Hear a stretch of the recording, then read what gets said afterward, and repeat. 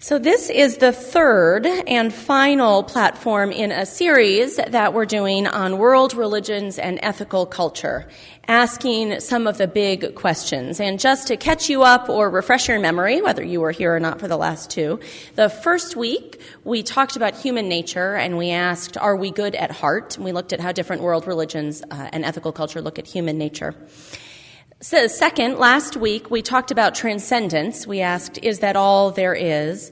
And got a little heady and kind of had a duplex thing going on with two levels. They were side by side. People who are here know what I'm talking about, the Oklahoma duplex.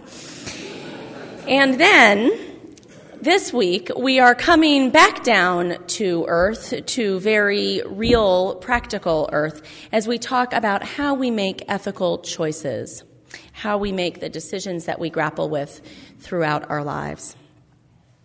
For many of us, I think especially here, this is what real religion is about. As Gandhi said in the opening words, this is the true religion. And we aren't the only ones that think that. Some of you know, and I mentioned last week, the Charter of Compassion started by the the religious scholar Karen Armstrong, which looks at the golden rule and the idea of compassion as binding religions together. Ethical culture itself, at its founding in 1876, was created partly out of the belief that ethics was at the core of religious traditions, that no matter what we believe in terms of metaphysics, that we agree on how to act together, that together we can come to an understanding of how to behave in the world, and that that's the core of our religious tradition. So for many of us, it's this part of the series, this question that may feel like the most important question, the most salient piece of our own religious, ethical, spiritual lives. So, funny story.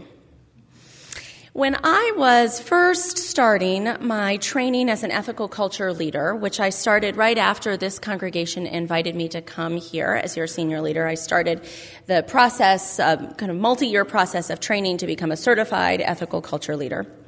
And I had my very first interview with the committee. It was up at New York at the New York Ethical Society. And they were looking over, among other things, my transcript from seminary, which I had recently graduated from. And, I did pretty well in seminary, and I did pretty consistently. My grades kind of all looked very similar to each other, except for one class, which stood out because it was the one class where my grade was really a little lower than the rest of the grades that I had had in seminary. Can you guess which class that was? Ethics. Yeah. That was a really fun starting point for that interview, that conversation. So they had some questions about that. First, I want to assure you that I didn't do badly in that class. Just wasn't quite as good as the rest of my classes. And here's why, or at least this is what I told the interview committee. And I think it's true. I went to a Methodist seminary, and many of the classes that I took there were totally translatable. Pastoral care, how we care for each other, it's the same, really, no matter where you're coming from. And some of the classes were a little bit more of a stretch, and either they were interesting to me, sort of to engage with on a philosophical level, or I didn't go to quite all of the classes. I skipped the section on baptism, for instance. It didn't seem like it was going to be relevant. Well, this whole class was on Christian ethics specifically from a Christian standpoint. And so I believe, and will continue to swear to, that the reason that class didn't go quite so well for me was that the sources of authority for ethical decision-making that were presented by the class and that were asked for by the professor in the papers and in the exams were really different from the sources of authority that I turned to for my ethical decision-making.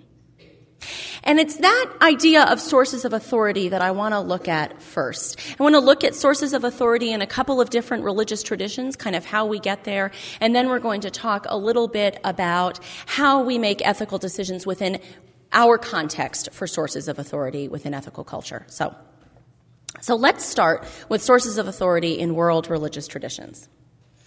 First of all, I say that as though, each religious tradition has just one source of authority and they're set and everybody agrees on it. If that were the case, there would be sort of monolithic Christianity, monolithic Judaism, etc. through the world religions. And of course, that's not the case. Of course, people have different understandings, different interpretations, and different sources, as we'll see. However, for the three Abrahamic faiths, I talked about that earlier, that's Judaism, Christianity, and Islam, all called that because they share Abraham as one of their founding figures. Those three Abrahamic faiths place a great deal of authority in text. They're sometimes called the people of the book. I don't know if you've heard that phrase. There's actually, I think, a novel with that title, which sort of helps. But people of the book, people for whom the book, the sacred text, is really important in their religious tradition. Other religious traditions also have sacred texts, but usually multiple sacred texts. Hinduism has a lot of different texts that they draw from, Buddhism as well. So it's unique to the Abrahamic faiths to have a core text that's central and essentially agreed upon, with some differences in what's apocrypha and where the books go in order and things like that, but essentially agreed upon within the tradition. We often think of that text, that scriptural text, as a particularly important source of authority when we think about fundamentalism or fundamentalists within the traditions. Now, there's fundamentalism and fundamentalists within every religious tradition. I think in America, in the popular imagination, we think most frequently about Christian fundamentalism, particularly here in America, and Muslim fundamentalism. Frequently, we think of that abroad. So that's kind of what plays around in our imaginations. Fundamentalism, as defined by Wikipedia, my source for all things, is, and I quote, the demand for a strict adherence to specific theological doctrines.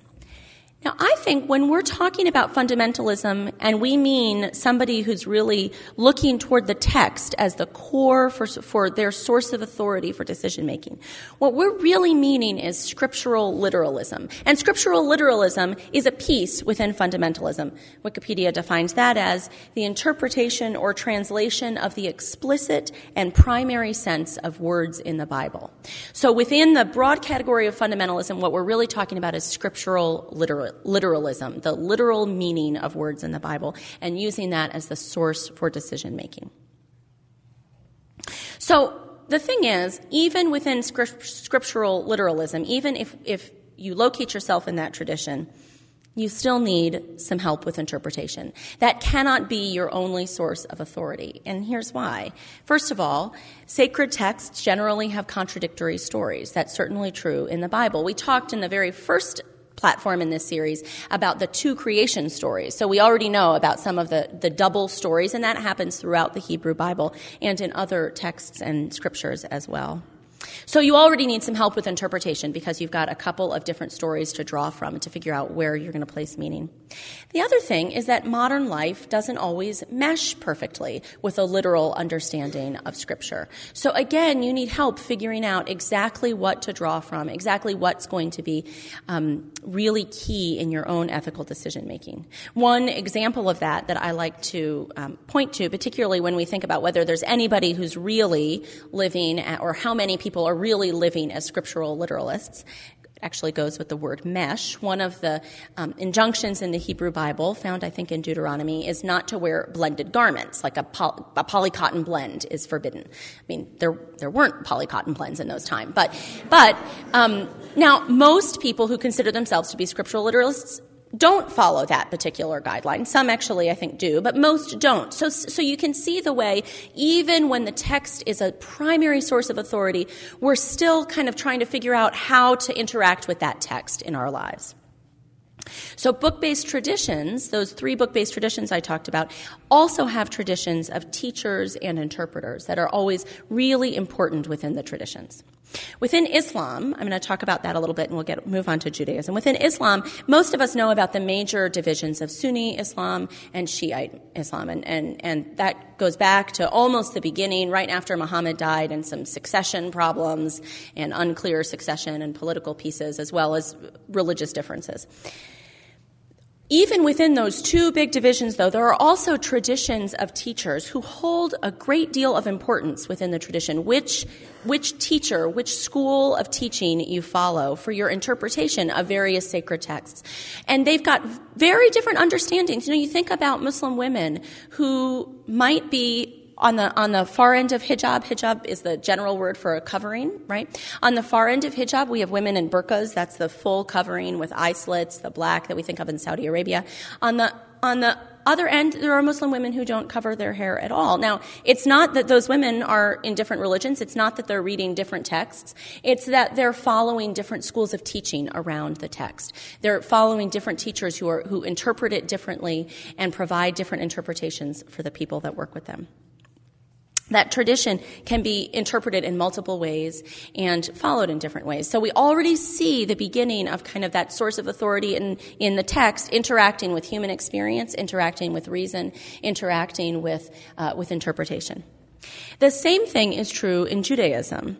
The text is highly important kind of throughout Jewish practice, and in fact, Jewish congregations read through the whole of the Torah over the course of the year. That's really the key part of their regular weekly ritual. We think particularly of the Orthodox and Hasidim communities in terms of their adherence to text. If we think about kind of scriptural literalism and following code really carefully, we think about those communities in particular. Our neighbors right here at Ohev Shalom, which is one of the Orthodox synagogues in the area, and we've got that's where we have folks walking on Saturday morning because they don't drive, because they follow codes not to drive on the Sabbath, etc. But even within there, we've got levels of teaching and different teachers that provide different interpretations of the text. Same thing as in Islam. That study very carefully. Well, if you can't turn on a light, can you leave a light on? Can you use a timer for a light? All of the little details of following within that code. I think for some of us who are not within that tradition, it can be a little hard to understand sort of the particularities of the code that are followed. And I want to share a conversation I had with a friend of mine a number of years ago now, who's a conservative rabbi. And she and her family keep kosher and practice Shabbat, so during Shabbat they don't turn on lights and things like that.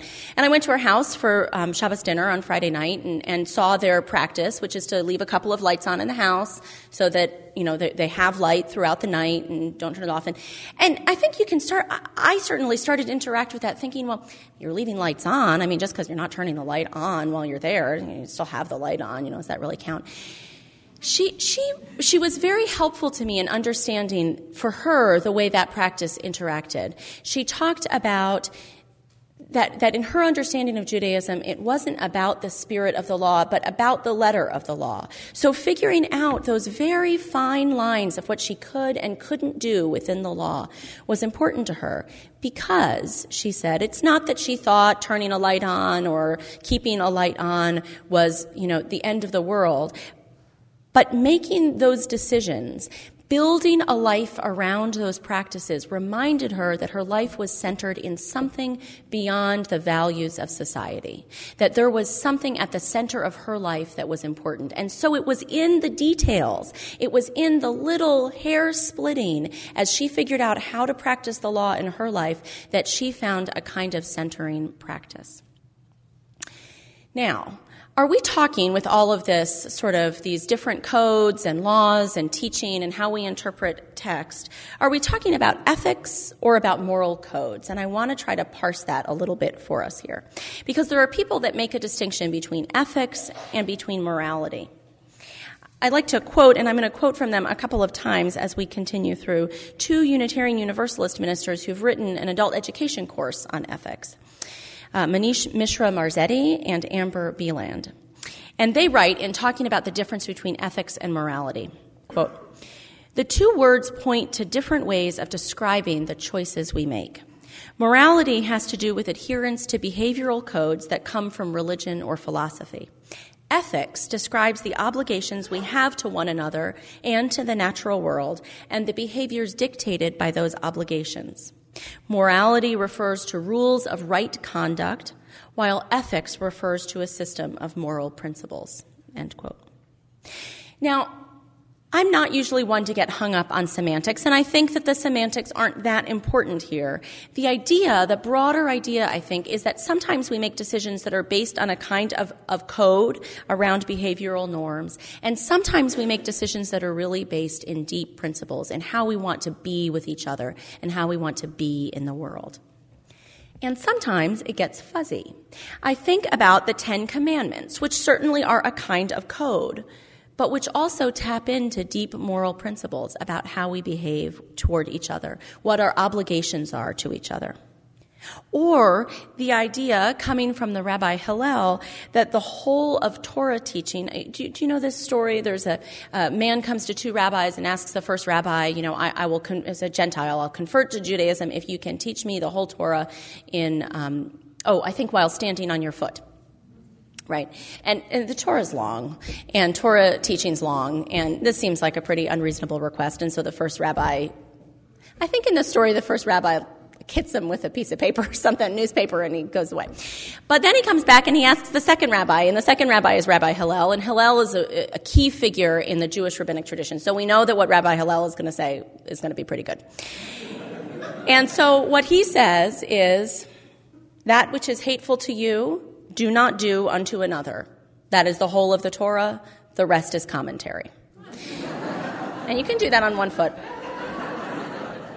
So you can see there the interaction between code and really deep moral principles, guiding moral principles that we do see within multiple religious traditions.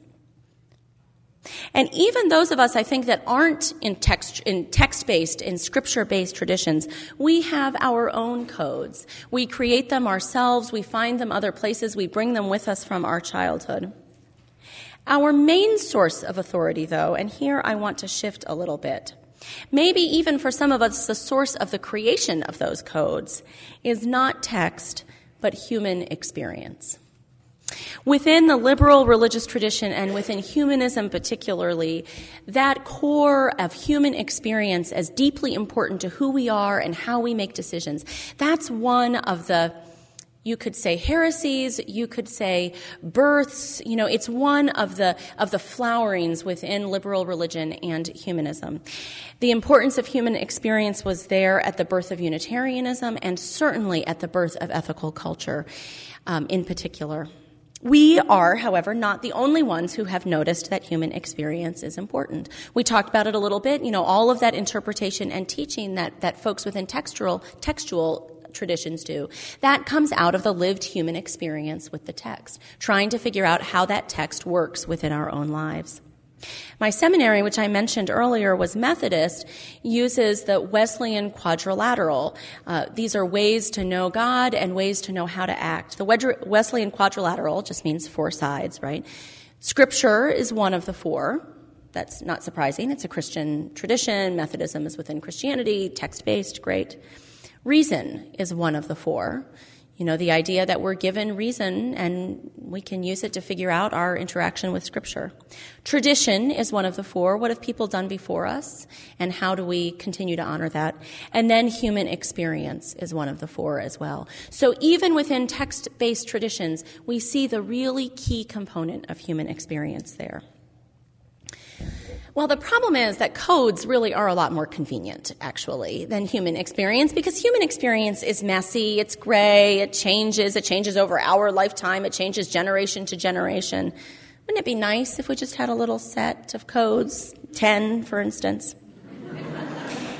Still, within the progressive religious tradition, there are different approaches to ethical decision-making.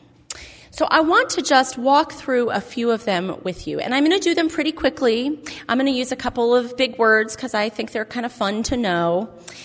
We aren't going to be able to get into them that much this morning, but if you're interested, if it sounds like something you'd like to explore more, let me know, because many of these are coming out of that curriculum that I mentioned earlier. It says adult education curriculum on ethical decision-making. And if there's interest and folks would like, it's something that I could adapt and offer here. So give me feedback.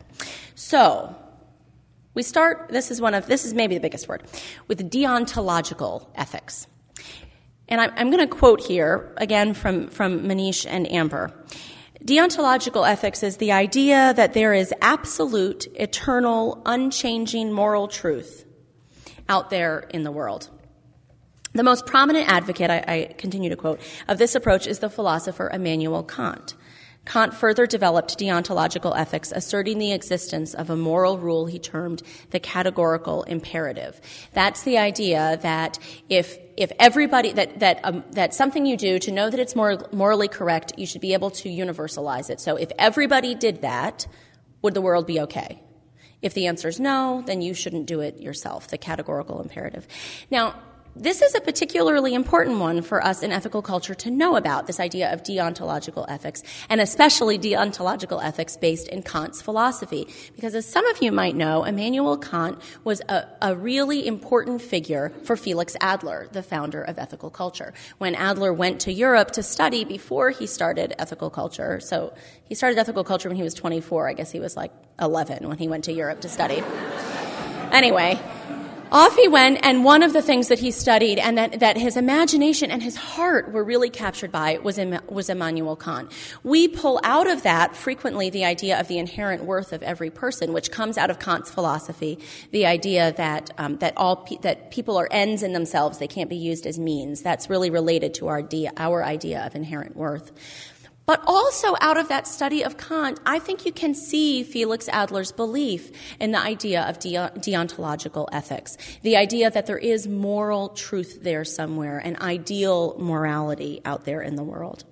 And sometimes I agree with Adler. Sometimes I think there are true moral things on a very deep and very basic level.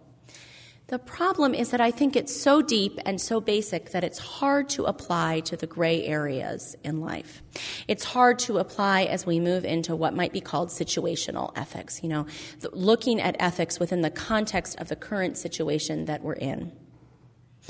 Okay, that was deontological ethics. Done. Wasn't that fast? Now, utilitarianism. Another major way, particularly historically, of making ethical decisions. John Stuart Mill is the name that you might associate most with utilitarianism if you had a philosophy class in college, and it's kind of somewhere back there in the back of your brain. John Stuart Mill had the idea that ethics is about making the maximum number of people happy. And so you try to make whatever decision will make the most people happy. I mean, really, it's set up almost like a math problem. It's a little bit like majority voting, I think. And so you've got, the most number of people happy, even though this number of people over here might not be happy, but you've got the most people happy, so that's the right decision to make. On the one hand, it's really focused on communal welfare. It's focused on that majority need.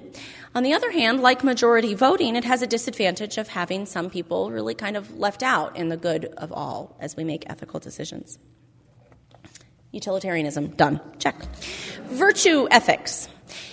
Virtue ethics is actually really important within many religious traditions. It's the idea of living a virtuous life yourself and therefore adding to the ethical good of the world, of your own community and the world at large because of the virtues you live in your life. And frequently within virtue ethics, we see key figures like Jesus, like Gandhi. Both of those can be seen as people who lived virtue ethics, who spoke about their own ethical life, the virtues that they carried, encouraged people to have those virtues in their life and to create a better community through that. So rather than utilitarianism where we look at the whole and what's going to work for the whole and most of the whole, right? Within virtue ethics, we start with the individual. What makes me a good person? And if we all practice virtue ethics, if we're all trying to be good people, the whole, we will get to ethical decisions for the whole. It's kind of looking at it the opposite way. Virtue ethics, check. Narrative ethics. And here I think we're starting to really get to some of the ethical standpoints and the ways to look at ethical decision-making that my guess is resonate most deeply for some of us, certainly resonate most deeply for me. Narrative ethics comes out of the idea of the importance of human story and our relationships to other people and the stories that we hear. It's the idea that in the stories, as we're moved by people's stories and by our relationships with them, we begin to see different ethical decisions than we might have been able to come to before we heard those stories. An example that's frequently given within narrative ethics is something that I think we actually see in our life right now as a country, and it's something that gives me a great deal of hope. That's the idea that as more and more people come out within the LGBTQ community, and as more and more people nationwide know folks who are gay or lesbian or transgendered or genderqueer, as they know them and love them, as they're their neighbor or their cousin, and they begin to hear their stories, slowly people's ideas about ethical decision-making around LGBTQ issues are changing. Out of the stories and the relationships that they have with their neighbors, with their cousins, with their brothers, with their children, they're beginning to see a new way of thinking about what's right. And that's an amazing thing to see. And I think we are seeing it in our country. I think we particularly see it in generational shifts in the country as we look at some of the statistics about how people feel in one generation and how people feel in generations, younger than I, teenagers, and their experience with LGBTQ issues. I think a lot of that change that we see around ethical ideas there comes out of a kind of narrative decision making based in the stories and the relationships that they have.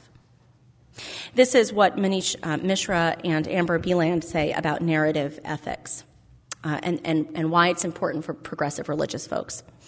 Our faith is rooted not in common scriptures, but instead in common values.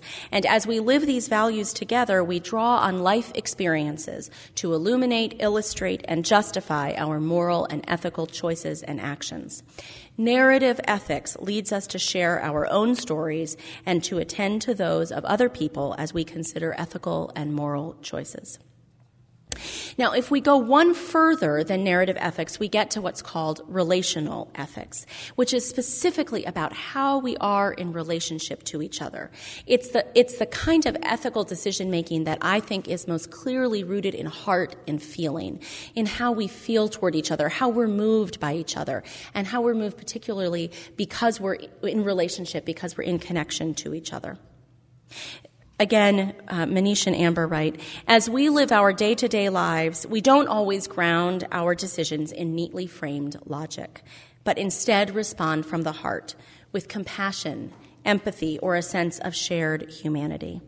This reality provides the foundation for relational ethics, a framework that speaks to our relationships with one another and how those relationships influence our decisions.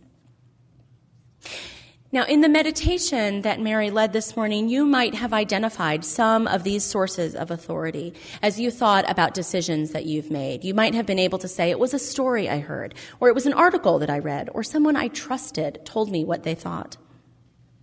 But how do we know that we're right? After these sources of authority, after we've come to some decision, some ethical decision in our lives, how do we know that we've made the right choice? I actually like a test that I read years ago, I think in a philosophy book or in a book about ethics. I can't find the source, but I remember the general idea. It was the shouting in a football field test. The idea was, you've made an ethical decision correctly if that decision were broadcast in a football field in front of a stadium of people, and you would feel okay about that. So it's this very practical way of understanding. It's also sometimes phrased as, would you be comfortable having a child in your life hear about that decision that you made? Would you be proud to tell that story to a child? But what about really difficult decisions? There are decisions, I think, of which we may not feel proud. We may not want them shouted from a football field, but that at the time we know are the right decisions. And that's really where we get to the idea of situational ethics and ethical decision-making that occur within the context of lived experience, which is messy, which is gray, and which changes over the course of a lifetime or sometimes over the course of a single day. Many of you might know one of the tests that's given to children throughout their development. Maybe not everybody's mother gives them this test throughout their development, but my mother is a child psychologist, so frequently as a child she would say, "So, Amanda," yeah, she's a lovely, wonderful person and a great mother, I just want to say, but she did enjoy, videotaping me for classes, all of that. So, One of the things that she would ask me was a key moral test, and at a certain point in the child's development, they switch over from what's essentially kind of right and wrong thinking, really polarized thinking about you can do this and you can't do this, to being able to grapple with situational ethics. And here's the story, and you probably know it. There's a man who steals medicine. Is that right or wrong? It's wrong to steal, right? We all know that. It's wrong to steal. But he steals medicine, we find out, because his sick child doesn't have insurance, doesn't have access to medicine. They have no money. He's very poor. And so he steals the medicine for his child. And at some point in a child's development, they're able to switch from saying, oh, no, it's still not right. Stealing's always wrong, to being able to see that within the situation, that may be a hard and right choice. That we may have pulls on ourselves that ask us to make choices that in a right or wrong world don't feel right, but within the context of the real world are the right choice to make. That's a shift that folks make, and I think that that's something that as adults we grapple with, sort of how do we get to the best possible choice in a world that doesn't always offer best possible options. And sometimes we just make the wrong decisions. Sometimes they were the right decision at the time, we think, and as we look back, we realize they were wrong. And sometimes we know they're wrong almost immediately, right after we've made them.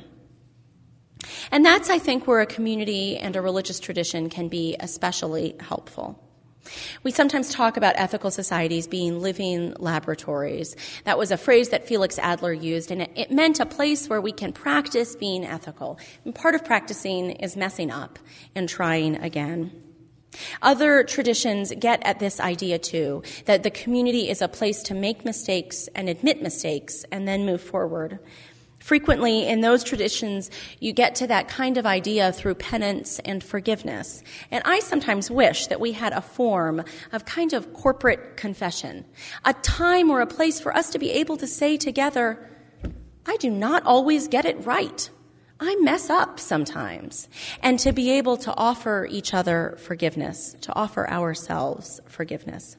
Because it's in that confession and in the forgiveness that follows that we're able to move forward and make a new decision next time.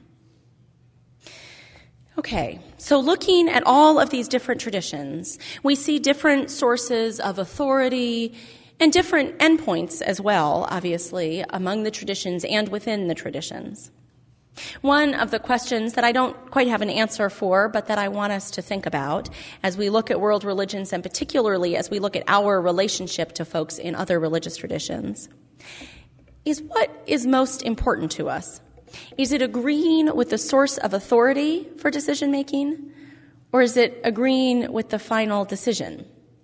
If somebody comes to the same place that we are using a very different source of authority, does it matter?